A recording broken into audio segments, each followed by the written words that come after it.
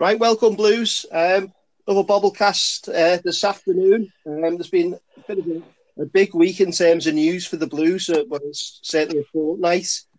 It's me, Dave Witchley, joined by Matt Keenan from the Bobblers, and we've got a guest today who's a very special guest, but it's his second time on the Bobblecast. Welcome, John Blaine. Hi, Dave. Hi, Matt. Hi, John. Well. Okay. I don't know what you've been on today, Dave, by the way. If you think it's good afternoon, I don't know what country you think it's the afternoon. But the country I'm in, mate, it's gone 8 o'clock at night and I've got my beer, so I'm looking forward to this. Because last time when I was on with Ronnie, we couldn't drink because we were driving. So, yeah, this will be better, I think. Yeah. No, at least I think if anything, or obviously I still feel like I'm in March, the 87th of March at some point, and God knows what day of the week it is. But yeah, no, the benefits are obviously we've started to use this remote business, and that means that ultimately we can do a lot more things rather than having to use cars to drive places. Yeah, that's good. So still, still getting used to the old technology front as a bit of a technophobe, but we're getting there. I think the probably best place to start is obviously we've had an announcement that we didn't expect. Which was this morning. There was obviously the SAG that happened, and we had the news that the derby would be played at Goodison Park. Obviously, I mean, we've been quite vocal as a fan group, firstly against Restarter and not having the fans. Obviously, we're coming to the acceptance that that Restart's happening regardless. But it still leaves a lot of concerns about gatherings and. Will people turn up at Stanley Park? The leagues to play. If it's not that game, the game after. I'll start with you, John. What are your thoughts on that personally, mate? Thoughts about Project Restart or these games being played in Liverpool? It's being played in Liverpool. Just the news this morning, obviously, that we know that Sunday the 21st is basically we're back at the old lady. Yeah. Sensible or not? Well, it's a difficult one, really, because I was very much an advocate that football without fans is nothing. So, if we'd all been lining up in the division lobby, I'd have been in the lobby that says, don't restart football because fans can't be there. Clearly, that wasn't really an opinion that necessarily went down particularly well if you were a blue amongst reds, because they think there's some Machiavellian reason that you might say that. But I just think competition integrity's been diluted. We're going to get on to that, I guess, if we talk about subs and all sorts of things like that. Yeah, but the competition's getting diluted a little bit, and now it's we're going to have empty stadiums. And it becomes a TV fest then, really. They're going to bend and flex to the needs of television. Again, maybe, Dave, I know you and I have chatted offline about this. We'll talk about, cutouts or banners or piped-in music and all those sorts of things. And it'll all be attuned for the benefit of the TV audience. As far as, if we weren't going to have games with fans, and therefore there were going to be empty stadiums, which is horrible, isn't it? The first Merseyside derby without any fans in there. It perhaps then got a little bit more bizarre if you said you were going to have that game 250 miles away. Yeah, but not so bizarre if you consider it's purely for the benefit of television. Yeah. I thought it was quite cute that we were going to potentially play our home game at Southampton, which obviously is a stadium decked out in red. So that would have been quite amusing. But your more serious point about whether there's going to be a social distancing problem, whether fans are going to come out, perhaps in Stanley Park, in around Goodison, future games in and around Anfield. I just struggle to believe, personally, that the streets are going to be empty when Liverpool are winning their first title in 30 years. So be it on the heads of the people who've taken or given expert advice who say they can control this and they can police it. I think the police in particular will have some challenges on their hands. But as far as the SAG was concerned today and the modest fan representation that the Fans Forum and Dave Kelly and his mates from the Blue Union and obviously the Spirit of Shankly were able to put forward, I think the decision was made before today. And as we perhaps all knew, the writing was on the wall as soon as Joe Anderson did what looked like a U-turn and said it'll all be all right anyway. And then, of course, Joe chose not to go to today's meeting. So I think he's made it clear indirectly what his views are, and I suspect his views remain the same. And so everybody will have their fingers crossed, hoping we don't get a spike in a city that's already potentially got an R above 1. Yeah, John, I mean, couldn't summarise it any better, really. And it's worrying, isn't it? You know, you kind of finished on the point about the I rate, and I wouldn't have thought that I was known about this 3 months ago, about, you know, all the scientific advice and what have you. And, you know, the R rate is obviously something that we want to keep below 1.0 simply because we want to keep it at bay. Obviously, 1.0 keeps it consistent, and what we don't want it to do is spike. Obviously, we've got schools going back, and they accepted that to flip it by 0.2. And obviously, the Premier League return anyway, you'd expect that people may start to gather privately. Obviously, if the league's in play, we're not soft. If you do a quick Twitter search on Stanley Park, you'll quickly see that people are already coming up with plans to meet up publicly. Matt? Yeah, but hang on a sec, Dave. But let's be honest here. If we were 1 or 2 games away from winning, you know, a league title for the first time in a very long time, 30 plus years, we're a few years longer than they are, I would be very surprised if there weren't lots of Evertonians out on the streets when it happened. So I'm a bit at a loss for anybody to think that the red side of the city won't do exactly the same. Yeah. I mean, it's common sense, isn't it? You know, it's a big moment for the Reds section of the city. So, you know, obviously, it's, as they called it, the family derby over the years. We've all got, you know, my brothers are Reds. Certainly don't speak to him this week. I won't speak to him for a couple of weeks after. But, you know, we've all got friends that are Reds, and we all know that you know, this thing will happen, and if the shoe is on the upper foot, like you say, that, you know, we're certainly not claiming to be saints, but the fact remains, whatever colour you are, it's common sense and people's lives are at stake. So it's one of them situations that you've probably got to step back and think of the bigger picture on it. And, you know, it is worrying. You know, we've suffered far too many deaths over this period of time, and it's a bit of a morbid conversation, but, you know, it's one of them things where, you know, we should really tread, you know, with caution. You know, I was going to just go over to Matt. Obviously, Matt, not to big you up, but as someone who's played at Glastonbury, you know, you've always been used to having big crowds there. You know, that's what bands do. You know that. You know, you've been very much part of Liverpool band culture over the years, but the prospect of players playing in front of no fans, obviously, as someone who's been used to these large audiences, how would you feel as a band playing in a stadium with no one there?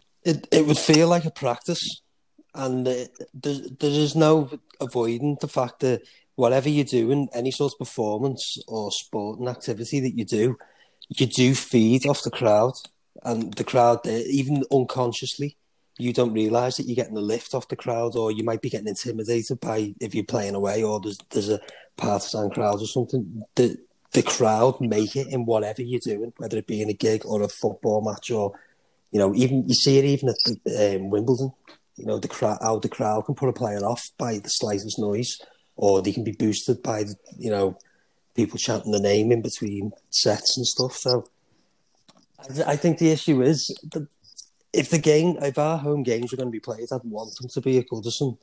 But the thing is, after everything that's gone on with, like, the D-Day celebrations they did, and then what Dominic Cummings did, you know, how are you going to tell, as John said, a lot of Liverpool fans who haven't seen a team in the league for 30 years, how can you honestly tell them that they have to stay at home when all they have to do is turn on the news or look on Facebook or whatever, and they can see crowds of people going to the beach or having raves in the woods or whatever, or someone driving to the other end of the country? You can't then tell them that they can't go to Stanley Park and wait to have a party when Liverpool win the league.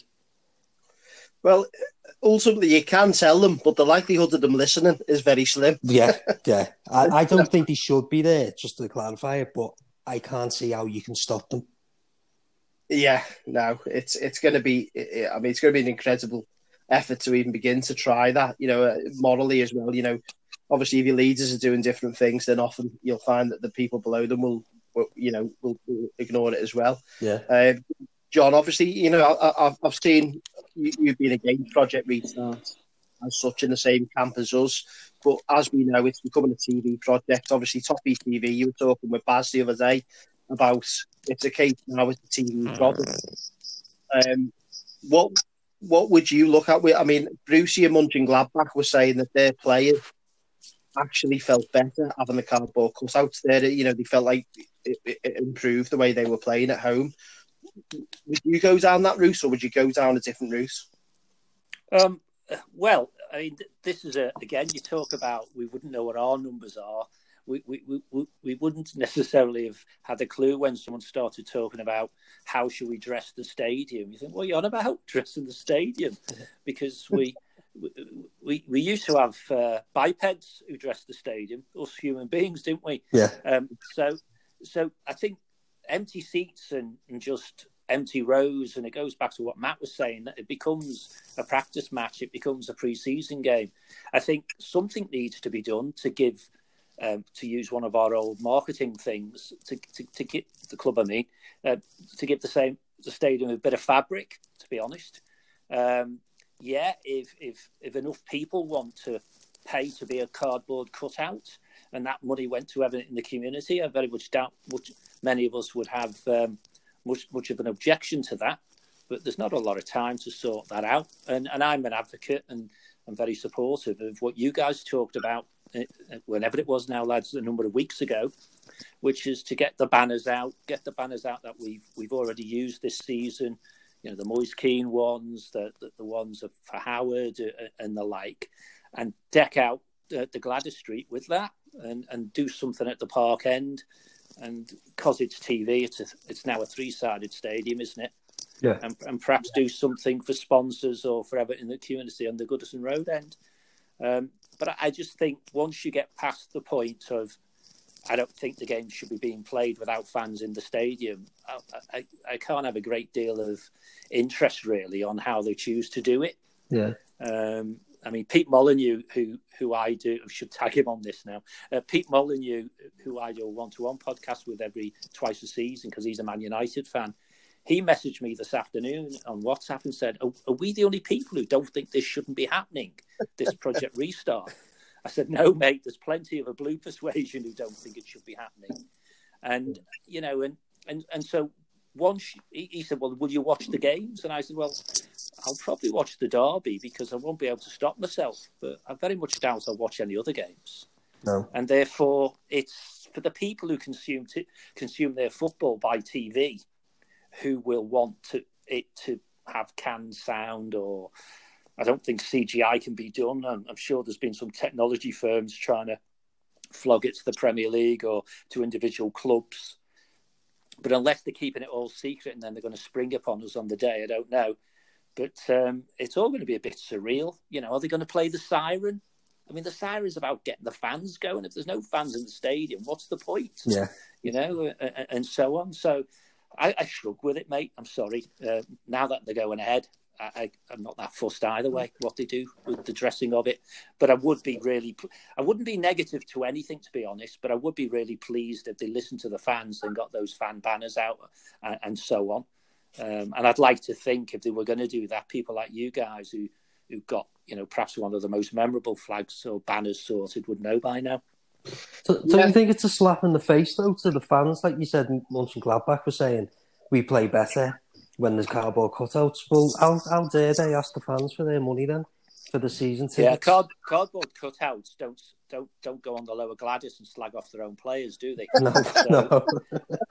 So that's part of it. But the flip side of that is, it's a bit weird, really. I mean, maybe because Germany's quite close to how we play. I was going to say maybe a more technical game, say Spain, for example, where you can take the pressure off by not having fans breathing down your neck. Maybe someone like Man City will find this very easy to play in. Yeah. But clubs and the guys from across the park, they feed on their fans. So, yeah, it would be a slap in the face if if the RS said, "Oh, actually, Anfield's much better when there's no fans in it," that can't be, can it? Cannot be. Well, I remember, because as Dave will tell you, I play quite a lot of Anfield on match days, and there was only one game that I can say hands on heart that their fans won the match for them before kick-off, and that was the Man City Champions League game. Was it Champions League or was it a cup game? They played Man City in a quarter-final, and the fans before the game had that game won. They didn't need to. The players could have done anything on the pitch, and the game was already won. But that was the only time I thought fans have made a massive difference at Anfield. And a big chunk of that was stood outside. Yeah. It was outside, and as they were coming in the concourses. So I think Liverpool's players, I think they do feed off the Kop, but without getting into too much what they call banter, I don't know how much the game the Kop affects their team, whether it's just the beginning and the end. It does have an effect, definitely, but when you get into the meat of the game, say from 20 minutes to 70 minutes, I think that's all about their team. Their team just knocking the ball around, sapping the energy from the other side.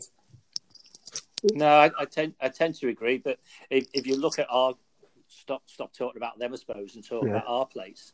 I think we've got some players who we may say are fragile of temperament.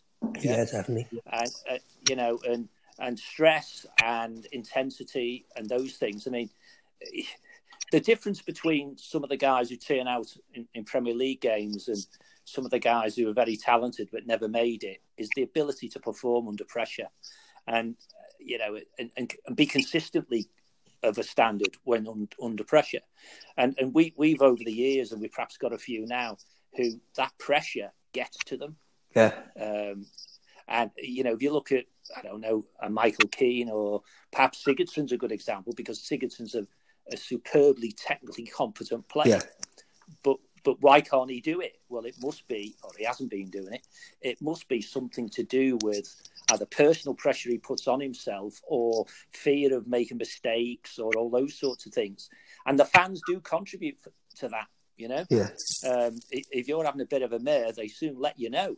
So we may actually find that some of our players who are technically good will actually play better because there'll be that little bit of dip. And it doesn't have to be a huge difference in pressure. No. Maybe it's only 99% instead of 100. But that might actually make a material difference. And I think I tweeted something about this a week or so ago about players are going to turn up for these games in different mindsets, different levels of fitness. And we may see some real surprises in results, really.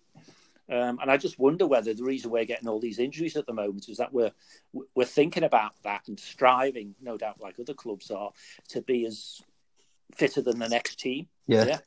Because fitness is going to make a big difference as well. It's a good point, John. And obviously, you won't get, and obviously this is a plus 18 podcast, as we always say. You won't get someone shouting, "Fuck off, Gylfi," the second he puts a pass wrong.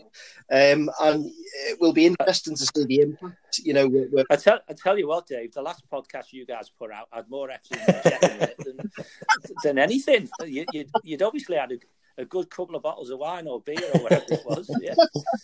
And this one was going so well till you felt the need to... gut them out.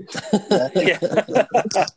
But they won't get that, will he? That's the point. And despite the fact we're a noisy stadium, and I agree with Matt, really, as an average, I would imagine we're far noisier than the stadium is across the park, as from a levelling perspective throughout the game. But even so, it's a compact stadium, and if there's a couple of wags who've got it in for you, you'll hear them anyway. Yeah. So maybe those players will just let their technical ability play for them. It probably leads us nicely on to the next point, and obviously just finishing that area off. The Bundesliga, obviously, I've never really bothered with the Bundesliga and watched out of pure boredom. And also because I wanted to see what they've done as best practice, whether it works, whether it doesn't, and all that. And I've got to admit, at times I did switch off a bit. But what I did notice at the Dortmund game, the last game, you had the fan noise on, and I was totally against fan noise. And then they had a reactionary element to it. So, you know, someone made a challenge. There was like, you know, not booze, but it, yeah. But, you know, it was reactive to part of the game, and it kind of was better than the whole echo thing that was going on prior. And then the game after that, the team didn't have the fan noise, and it was nowhere. You know, it'd be all of a sudden I switched on and thought that hasn't got the fan noise, and I subconsciously recognised it because you know, that was almost me recognising that the fan noise was better than an empty stadium with no fan noise. But you mentioned before, Dave, me and Baz talking, whenever it was back end of last month or something, and I think once we'd got our head round, this is really going to be, you know, a showcase for TV more than anything else. I think I said, well, if it's going to be done for TV, go all in. You know, if you can CGI fans onto the terraces, do it. If you can make the canned, it's not canned laughter, is it? But maybe it could be. Yeah. You know, if you have the canned crowd sounds and stuff like that, if you can do that well, i.e. what you've just said, which is it's appropriate and it's not just like random cheering, which you hear sometimes, on some TV broadcasts, then go all in, you know, and say, sod it. Let's just acknowledge it's purely a TV spectacle. And if they can do that, do it. So it depends what you want the outcome to be. If you want to enjoy watching the game on telly, then you will want those things. It is. I actually, in true Everton fan humour as well, I've seen someone about the cardboard cutout say, Everton, this fella behind me always gets off after 80 minutes. So I fully expect if he's in the crowd that someone takes him out. Yeah. Well, there's a guy who sits along the road from us who arrives like, you know, if it's a 3:00 game, he arrives at 3:05. You know, he disappears downstairs at 4:25. Yeah, that sort of thing. And you just imagine someone, seat 267, we need to remove that cardboard cutout now.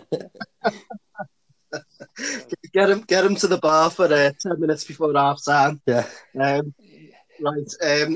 It's an interesting. Sorry, one thing I would be against, by the way, just because, even though I'm trying to say I'm ambivalent about all this, is I did see something, and I don't know if you guys saw it last week, where the Premier League was thinking of having a wrap for the stadium, you know, and it would be the same for every game. You know, it would just be a Premier League dressing of the stadium. I'd be totally against that. No.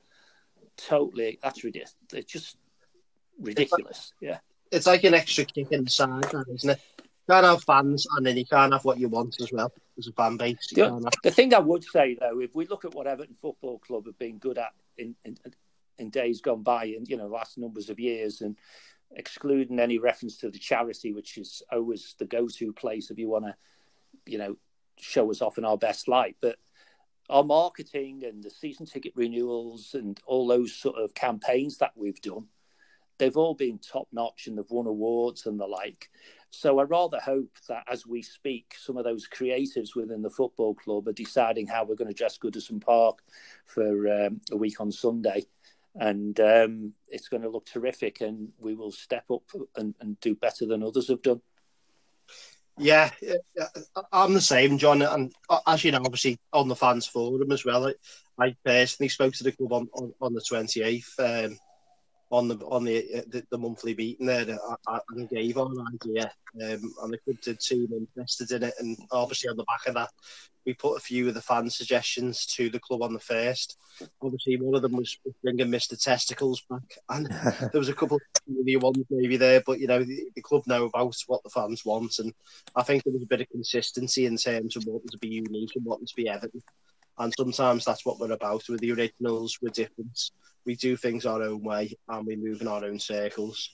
Now, it probably moves us nicely onto the point about the 5 substitutes, because we discussed about the pressures of having the crowd there and how that can alter people's game. Gareth Farrelly spoke recently on Toffee TV and a range of other podcasts, such as the Fans Forum podcast, where he has discussed how sometimes he didn't even want to get on the ball because he felt that under pressure. Maybe because we haven't got that pressure now, some of the younger players may actually, you know, be able to step up to the plate somewhat. And the fact that we've got to use 5 substitutes, we may see more rotation in game rather than game by game, and that will require, because of our squad, a lot of the young players.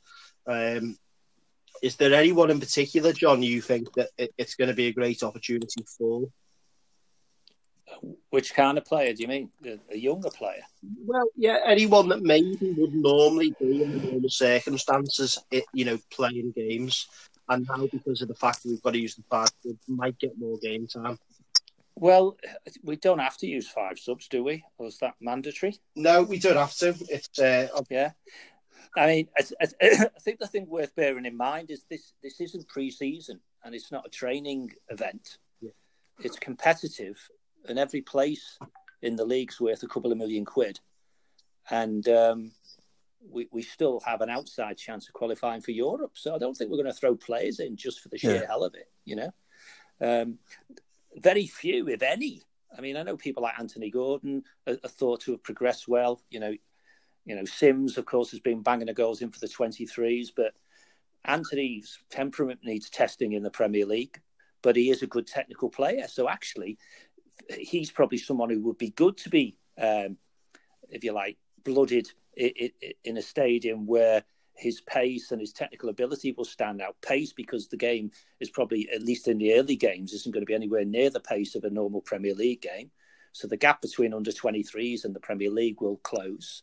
Being younger, you assume his fitness levels will be easier to get back. Sims, I don't think, he's a real raw product. Then you've got the centre-backs, because that's where we've got some shortage. He may. Was it Braithwaite, is it? Yeah. He's going to have to be involved, if only because we've only got 2 senior players who are fit for centre-back and they're on the field. They can't play all the games, packed together as they are, and we always run the risk of some injuries. So I just think it's potentially overstated that we're going to see a load of youngsters getting blooded, to be honest. But those who will get in and around the first team will be the usual suspects. So Bellingham, he's fit now, isn't he? But we're not short of midfield players. So he's going to be stuck in. Well, Gomez may not be fit, might he not? But I just don't see it, mate. I think Ancelotti will put out the strongest team he can for every game. And, any changes will be generally forced. I think when you get into subs 4 and 5, I mean, they'll be forced, and he'll still be running it, I think, as a 14-man game. Yeah, I think the games work out as that you've got a game every 3.5 days. So if you're relying on Leighton Baines, for example, back, or Jagielka centre half, then obviously you'd expect them not to be able to play, 90 minutes. Jags doesn't play for us anymore, Well, that's what I was going to. Some of the older players that obviously that couldn't do that. Obviously, Jags has moved on because of the fact that we felt he couldn't do that. Leighton has obviously played a handful of games, and I think Leighton Baines is a really good example because the man's been great over the years, but he's modified his game recently, and he can come in and do it for a game or 2. But as we've said before about the weakness of Dean, is either so out of form you don't want to play him, or he gets injured and can't play. The thought of Leighton having to do 10 games would be a real problem for us in a normal season. Yeah. But I don't think these last 9 games will be anything like as intense as it would be if we hadn't had the break. So again, he's a good technical player, and he's learned to play within himself as well. So I think this is why it could be fascinating to see which players can perform without crowds, without that pressure. And I would just default to the more technically competent they are, the easier they'll find it. It's an excellent point, really, John. And, someone that has been on the periphery, who we kind of don't consider a young player, because, we bought him for a lot of money, and, he's done it in kinds of Italy as Moise Kean, obviously someone that we know well as a fan group. Obviously, we've seen the news that Walcott was out for 4 weeks, so it gives us a bit of a problem on the right when we're struggling. Obviously, the solution that's been touted around by some of the more technical experts, such as Andy El Pivoton, on Twitter is that obviously we may see Richarlison go out to the right next season and bring in a forwards because we're struggling to get a right midfielder in. Obviously, that could be a solution for the derby, Matt. Do you think Moise Kean, this could be his period in time where he gets the chance to really show what he's got? Well, it might give him a chance to get some confidence and score a couple of goals when there isn't the pressure of all the fans on him, because he must be doing something right in training to keep getting in the squad. They can't just keep putting in just because we paid a whatever amount of money for him. So it could work in his favour, to be honest. I don't really like the idea of Richarlison being put out wide, because I think him and Calvert-Lewin seem to have struck up a good partnership up front. Like I've said before on some of these podcasts, Brazil play him up front, so if he's good enough strike for Brazil, he's good enough for us. And I don't think shunting him out wide is going to be best for him. Yeah. I think Moise Kean, Dave, would if he's. I mean, we know he was a naughty boy once or twice, but if he's because he's young, if he gets close to match fitness faster than the next man, and his natural abilities, which are strength and pace, then even the best defence in the Premier League, if their players are just 5% off where they would normally be, then he's and Richarlison for that matter, and in fact ECL, they're all players who can exploit that. But I would like to know, Dave, where you think Moise Kean's going to play in a 4-4-2, because he's not going to do anything defensively, is he? No, well, again, I'd say Richarlison out wide, as we suggested. The thing for me, I'd be the best game we've seen with Moise Kean was obviously the Newcastle game, which for me was no coincidence.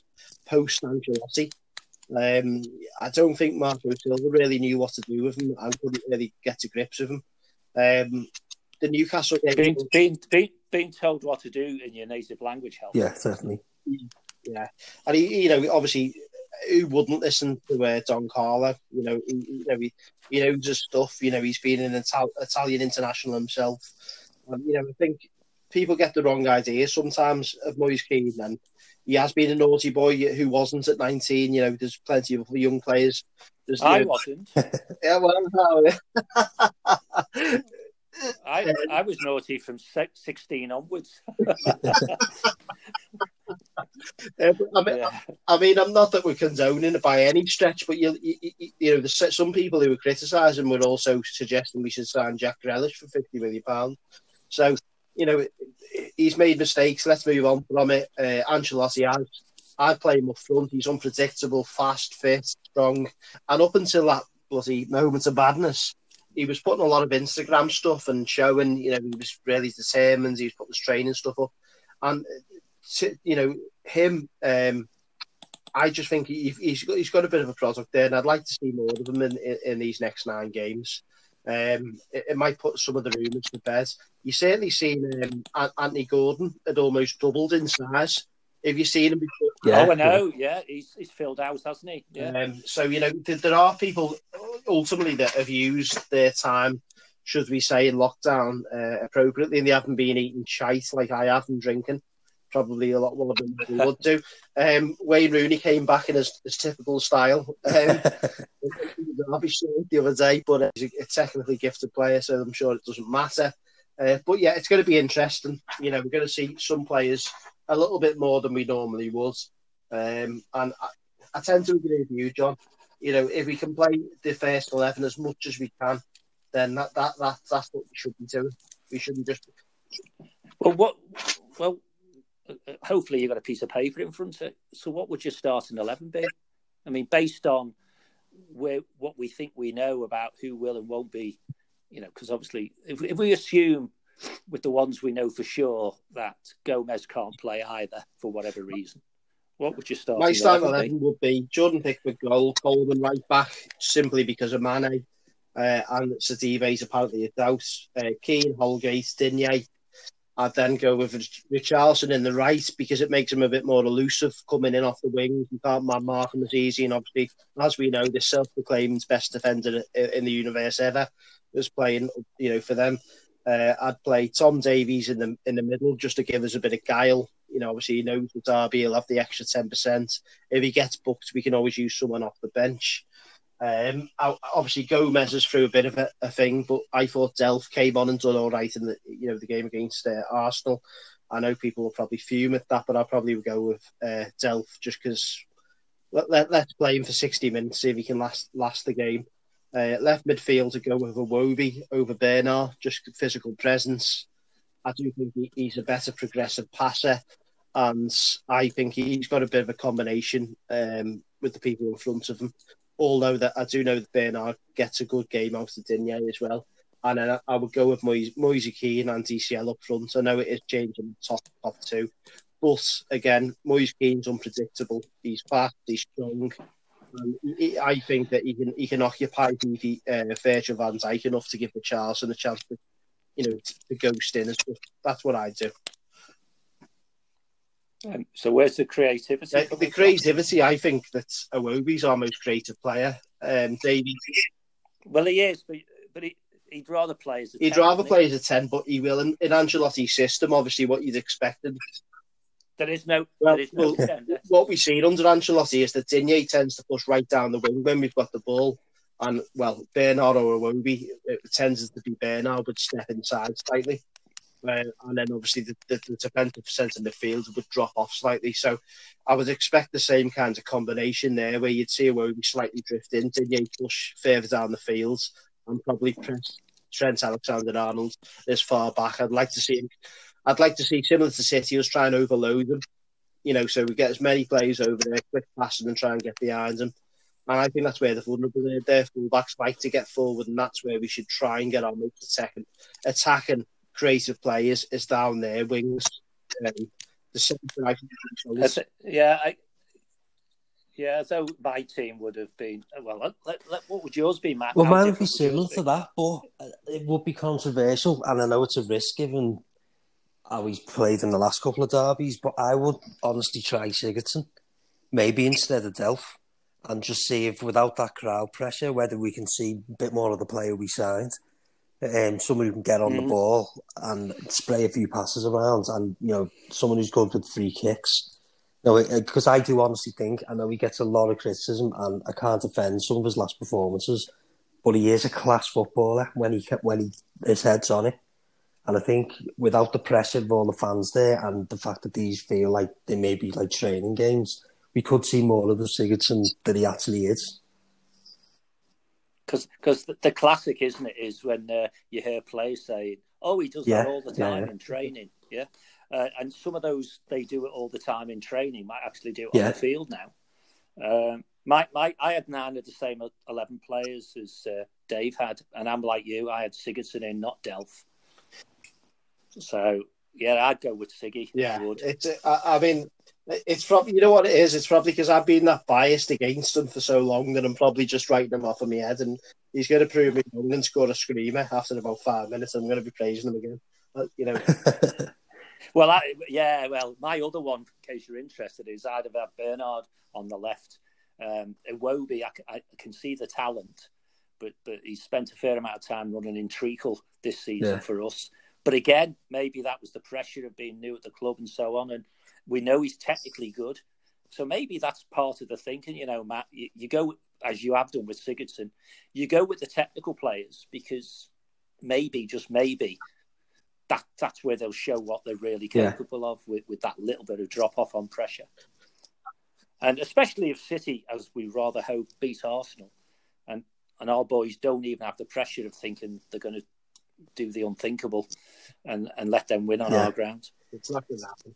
I don't care what anyone says. We'll make sure it doesn't bloody happen. We best as. I'm sure Duncan Ferguson will be reminded of them as well. Now, obviously, just moving on into slightly more business elements. I know you like your business sides, and you must get bored. So at least you've had some section of football, because you are an Everton fan as well, apart from knowing a lot about business. Allegedly, yeah. We've had a couple of announcements, really. Obviously, Sports Phaser have gone, and Umbro have gone. So we've had Hummel and Yazoo, the popular milkshake, but Kazoo. From a business point of view, John, are we going forwards, backwards? Where are we? Business. I mean, the jury's still out, I think, because if you look at what's going on here, we've got, if you just look at the shirts themselves, we've got a different manufacturer, a different front of shirt sponsor, and we're yet to announce, aren't we? And it certainly won't be Angry Birds, who's going to go on the sleeve. And I think when me and you were talking about this the other day, Dave, to my mind, rather than get hung up about, Hummel's only 9 million and Umbro was 10, or Kazoo's only 9 million and SportsPacer was 10, or whatever, as long as the aggregate of those three deals is greater than what we had before, then that is clearly progress. We can all debate whether we think with a different approach or different players in negotiations and all those sorts of things, whether we should do even better with the numbers.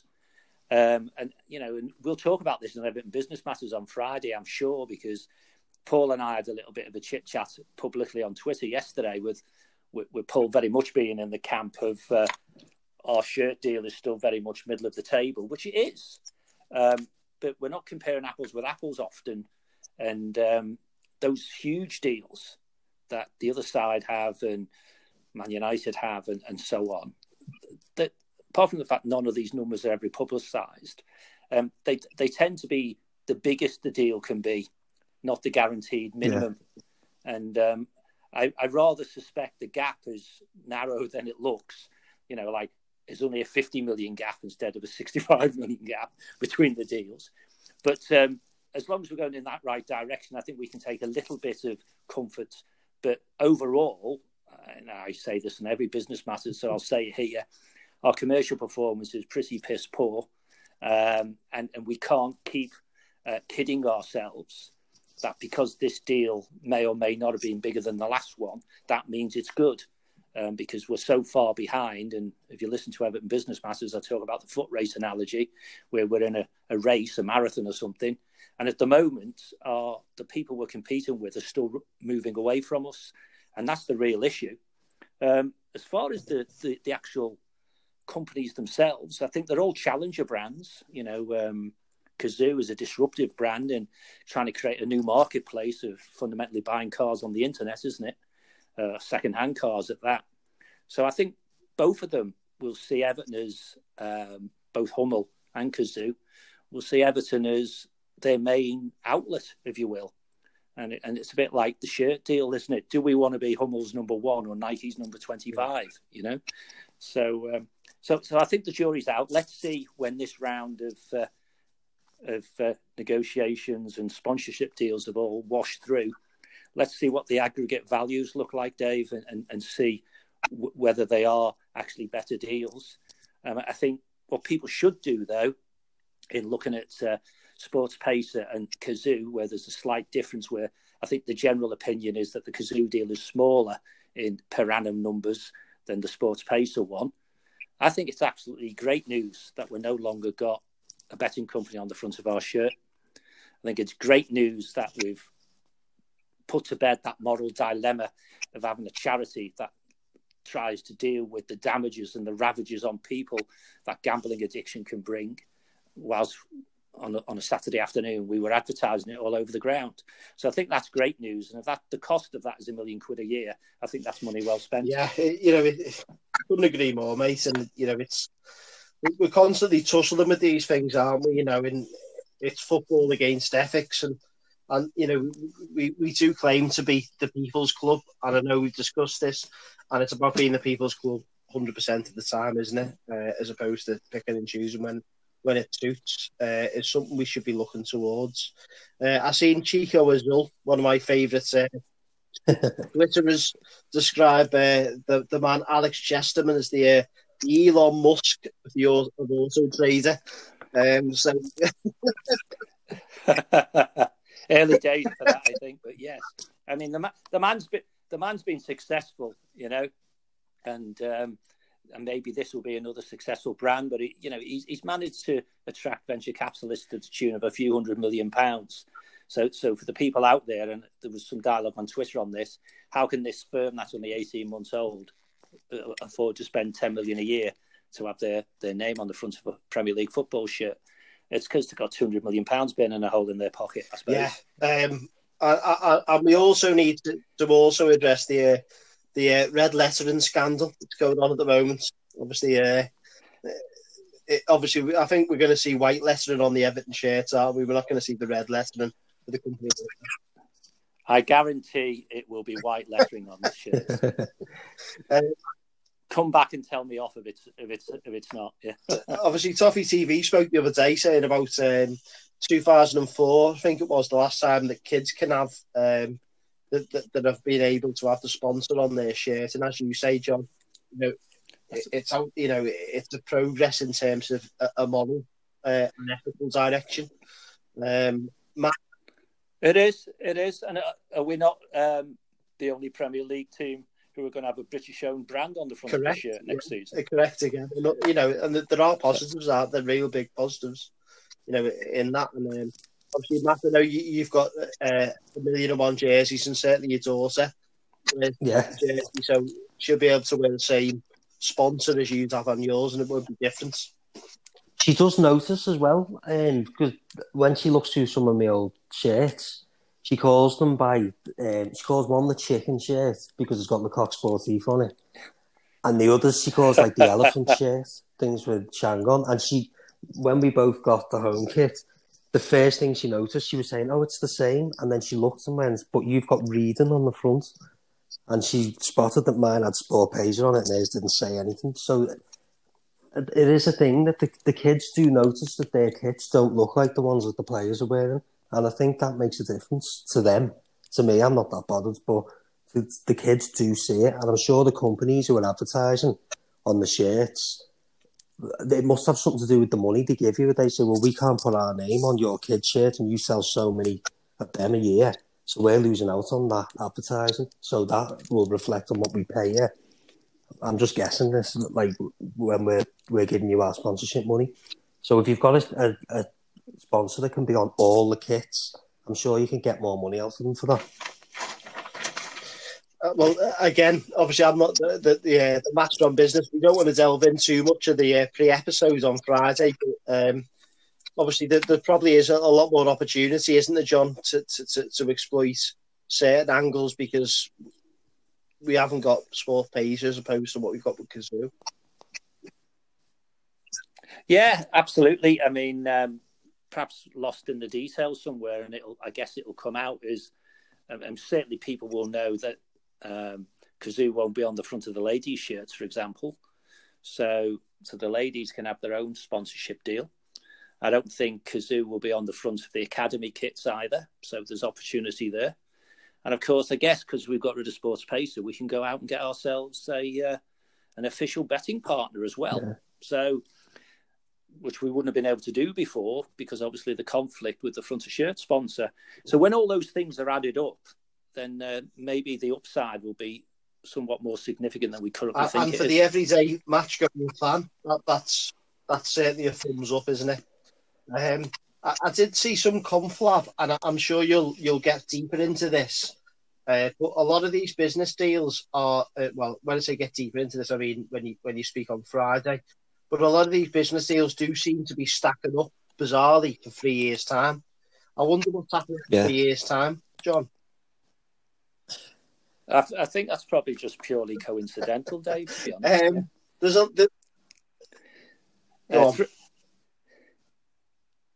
I was going to say 3 years is the new 5 years, isn't it? Back in the day, one of the things I was most critical about Elston was when he did the kickback deal for 10 years, which was ridiculously long if you get it wrong. It's fantastic if you get it right. Very wrong. We got it wrong, didn't we?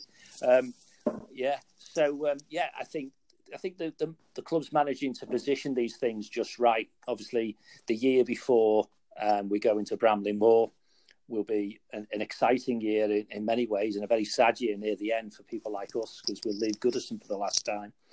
But the commercial guys will be very busy with hopefully a queue of suitors who want to take advantage of the massive publicity that is bound to flow from that beautiful stadium on the banks of the Royal Blue Mersey. So, being free to refresh all these just as we go into Bramley Moor, or maybe even a bit sooner, because I'm sure all these deals have got break clauses in them, then that's good news. And there's a lot of people who are starting to speculate to say, this is the next part.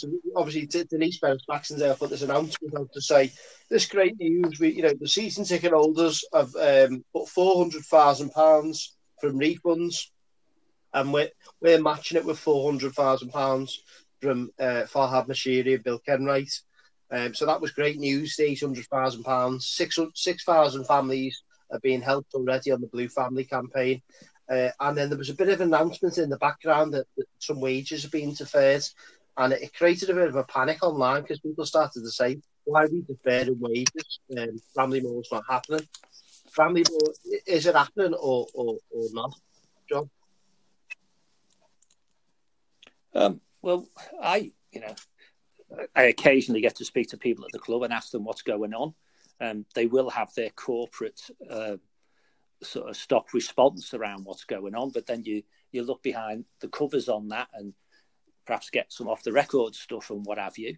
I mean, whenever we talk about this on Business Matters, the piece of the jigsaw that's not public and will give people some angst is how we're going to fund this thing.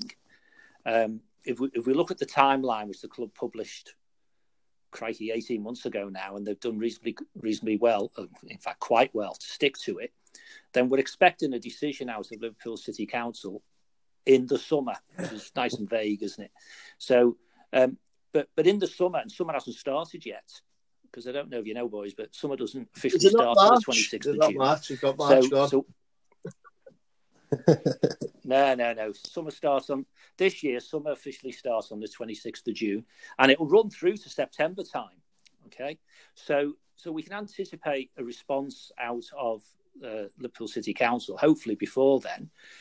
Clearly, whatever they decide, and we have to assume automatically it's going to be positive after all the work that's gone on. Then it will go to the Secretary of State, who will have to decide whether to fundamentally make a decision based on the papers that's put before him, or heaven forbid do something a bit more draconian. And if this thing ever goes to a public inquiry, then we might as well all pull stumps and go home. So I think we can expect and hope sometime in September time, maybe a bit earlier, maybe a bit later, that we'll get the final good news that yes, if you've got the money, boys and girls, you can go off and build this stadium. And therefore we could expect some boots on the ground before the end of the year. And the club are running a tight ship, and that's the story I consistently get. So let's wait and see. Clearly, if you've got a bearish view of the market, money's going to be tight, recession, bad time to build a stadium, debt, all those sorts of things, then it's very easy to convince yourself it'll all be delayed for a year while they sit on their hands. But as most sensible people who've lived for any length of time know, tomorrow never comes, and time kills deals. So I think there's going to need to be some bold decision-making by Mr. Moshiri and his advisors when the planning application is granted and what to do. And I think he should come down, and I rather suspect he will come down on the side of let's get on with it. John, and again, obviously, big enough for TV, and he deserved the big up. But you were speaking the other day on there, and you talked about let's look at the long term as opposed to the short term. And obviously, Baz was wanting his centre midfielders in the summer, and he was saying sometimes we need to play the long game. But that I think every Evertonian is just at the moment desperate for this Bramley Moore to go through. I think that's obviously, we all want the best 11 we can pull out, but I think Bramley Moore sets us up for a lifetime. Matt, I'm sure that you want your kid not to go through the same pain as you've gone through. Oh, yeah. I was their age last time we won the league. Was it? Okay. Yeah. And I'm looking at it now thinking, you're still a baby. Yeah. How's it been that long? And we've got to look at the long term. So Bramley Moore is got to be the the thing that we're focusing towards, we're striving towards. And John, you've given me a bit of hope. I'll be honest with you, mate. Well, I mean, we'll probably your listeners, if they've not listened to Business Matters, perhaps they should, because I think we'll end up going into this and the consequences of COVID and the impact on cash flow and the material changes it may not just make. We've just been talking about players, and you were talking about Matt being on stage, and your mindset's different if there's a crowd there or there isn't, and so on. And the same applies in this case, really. Whenever there's, forget the medical side of this, just look about impact on economies and the like. There are going to be some people who, during this forecasted recession, are going to get very, very wealthy. They're going to steal an advantage because of their preparedness to be bold and make decisions that perhaps other people will not make.